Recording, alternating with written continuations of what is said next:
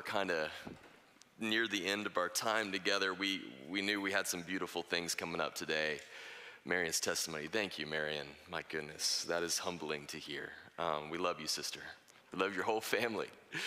And then Carrie told us there was a secret announcement she was making. We didn't know what to expect, but that was awesome. So because of that, wanted to make sure that there was plenty of time for those things. I just prepared a very light, small reflection on one verse. It's actually a verse that we looked at last week. We did a kind of fuller chunk in Romans 9 and 10, but the very last verse we looked at, chapter 10, verse 4, it's a verse that probably could use a little more love. And so we're going to give it some of that love in the next few minutes tonight. I'm going to ask if you would to stand for the reading of God's word if you're able. And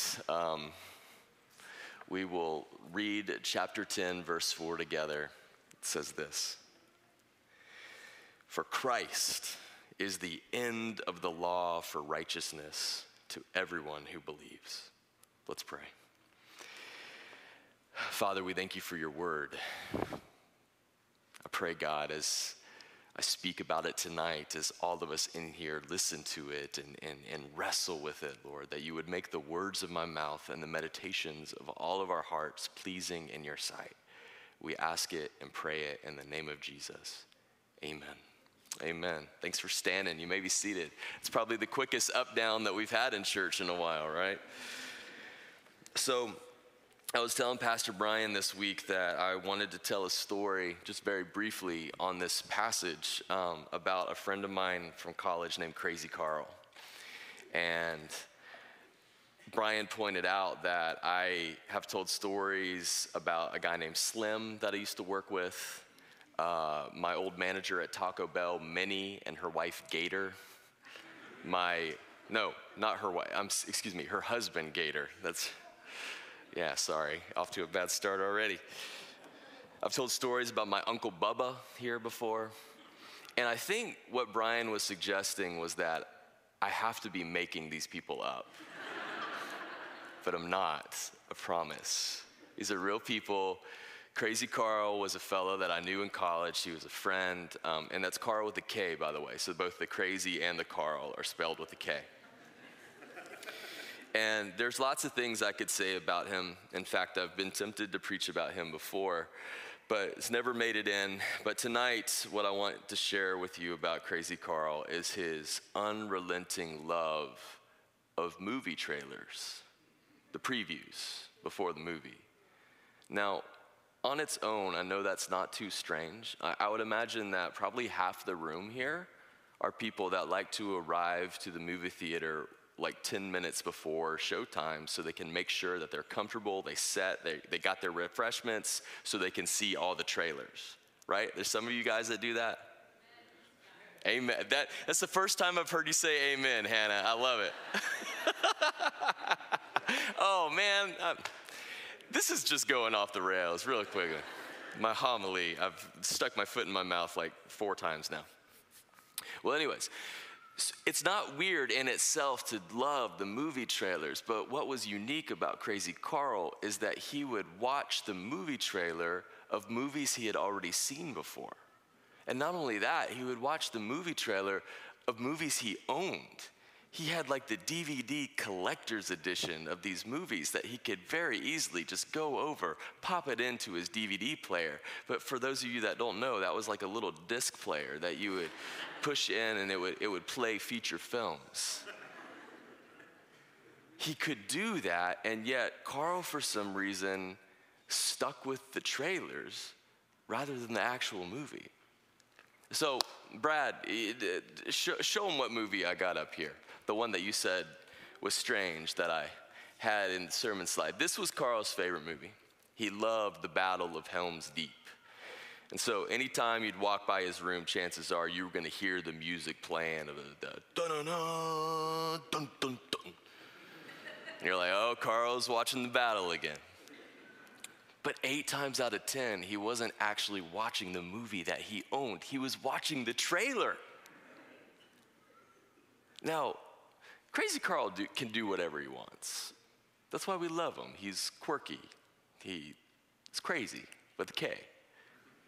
But you gotta admit that watching the movie trailer of a film that you've seen many times and that you own is kind of like backwards from how it was designed. Like the movie industry puts out trailers to get you hyped up, to anticipate the movie coming out, to sort of foreshadow it a bit. But once the real thing arrives, once the feature film is out there, you're not supposed to keep going back to the trailer to watch it instead of the real thing. Once the real thing arrives, you don't go back to the preview, do you? Now, believe it or not, I think this is the exact point that the Apostle Paul is trying to make in that one little verse that we read.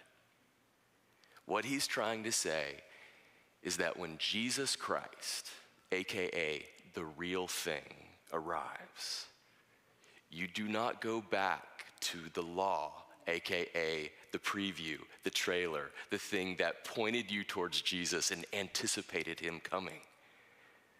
When the righteousness that's built on faith in Jesus is finally revealed, the thing that the angels have been wanting to peek into from eternity's past, when that righteousness built on Christ is finally revealed, you don't go back to a righteousness built on the law. That'd be like continuing to watch the trailer when the real movie is there and it's good. And it's better than what the preview could have ever anticipated. The actual wording of the text was this: for Christ is the end of the law. And I know that word end is tricky. I know it makes you think that the law is finished, it's kaput, it's thrown into the dumpster. Not the case. End here is being used in the sense of it's the goal, the purpose, the fulfillment. Or, to use a word that I kind of stumbled on this week that I really like, could you go to the next slide, Brad, the one with the map? It's the destination. Jesus Christ is the destination of the law. And the law and all the prophets, they're like the dotted black line on this treasure map that's leading you on the way, but the whole purpose of it is to get you to the X that marks the spot, which is trust and belief in Jesus Christ as your hope for salvation. That's its purpose. And so, just defining the law real quickly, we've done it many times in our studies on Romans, but it refers to the customs, sometimes the strange customs of the people of Israel. It refers to the regulations of offerings and sacrifices like you read about in the book of Leviticus. It refers to the judicial system that we read about in Deuteronomy of how cases were adjudicated in Israel. It even refers to these universal moral principles like the Ten Commandments, of what God requires of man and how we are to live in the way that he's designed us. All of those things fall under the big umbrella of what the law means here. And all of them have their unique ways in which they are valuable in and of themselves. But the one thing that they all share, all those elements of the law, is that at their core, at the foundational level, their ultimate purpose is to lead you to trust and faith in Jesus. That's it. That's the point. That's the preview, the trailer that the law has been showing you. It's anticipating Jesus Christ and putting our faith and trust in him. He's the end of it, the fulfillment of it. Now, there's lots of ways in just the last 2 minutes I have that we could apply this. And the biggest way, the way that Paul is using it in this portion of scripture, is what we talked about last week and the sermon, where my biggest takeaway for you is stop trusting in yourself. Put your trust in Christ. Stop trusting in your law keeping. Put your trust in Christ alone. That's the reason Paul says this right here. But the takeaway I want to leave you with tonight is a little different. And it's this: I want Jesus to become more beautiful in your mind, in your heart, after thinking about this verse tonight. I want him to become more exalted and glorified when you think, holy cow, all of this was pointing to him. All of it. The parts that seem incredibly relevant to me, the parts that seem incredibly irrelevant to me, the parts that are mysterious, the parts that are right on, all of it was fulfilled in Christ. Who is this man? To which all of the law and the prophets speak. How glorious must he be? At the very end of the book of Luke, there's a story we're told about these two guys that are on their way to this little village of Emmaus. And on their way there, a stranger shows up and starts talking to them. They don't realize it, but it's the risen Jesus who is disguised to them. And they're telling him about everything that's happened in Jerusalem, about Jesus' crucifixion and his burial, and what does this mean? He was supposed to be the Messiah. And Jesus says, really? You guys don't understand that all of this has been anticipated in the law and the prophets. And it says from that point forward, he began to show them how he was the fulfillment of all that was spoken of before. Now here's the thing that I want you to take away from that. After Jesus explained that to them, after he showed them how he was the end of the law, to use our language from the text tonight, their response was, how our hearts burned within us when we saw how he was the fulfillment of it all. I want our hearts to burn within us when we think about Jesus being grander, greater, more glorious, and more beautiful than maybe we even knew before coming in here tonight. That he's the fulfillment of all of this. And we could say in response to that, my heart burns when I think about how glorious he is.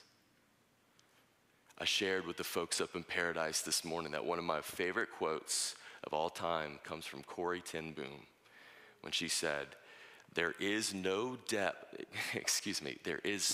well so deep that Christ is not deeper still. You feel like you get to the bottom of knowing him. You've dug the well as deep as it could possibly go, and Christ is deeper still. May we be staggered by his greatness and glory. And may that desire to know that glorious Jesus more propel us into living lives that are honoring to him. Let's pray. Father, even this evening, let us see new things in Jesus that stun us with how glorious the Son of God truly is. And let us be able to say, not just quoting someone else, but truly, authentically from our own heart, that Christ is deeper still. It's in his name, the name of that glorious Jesus who is the end of the law, that we pray. Amen.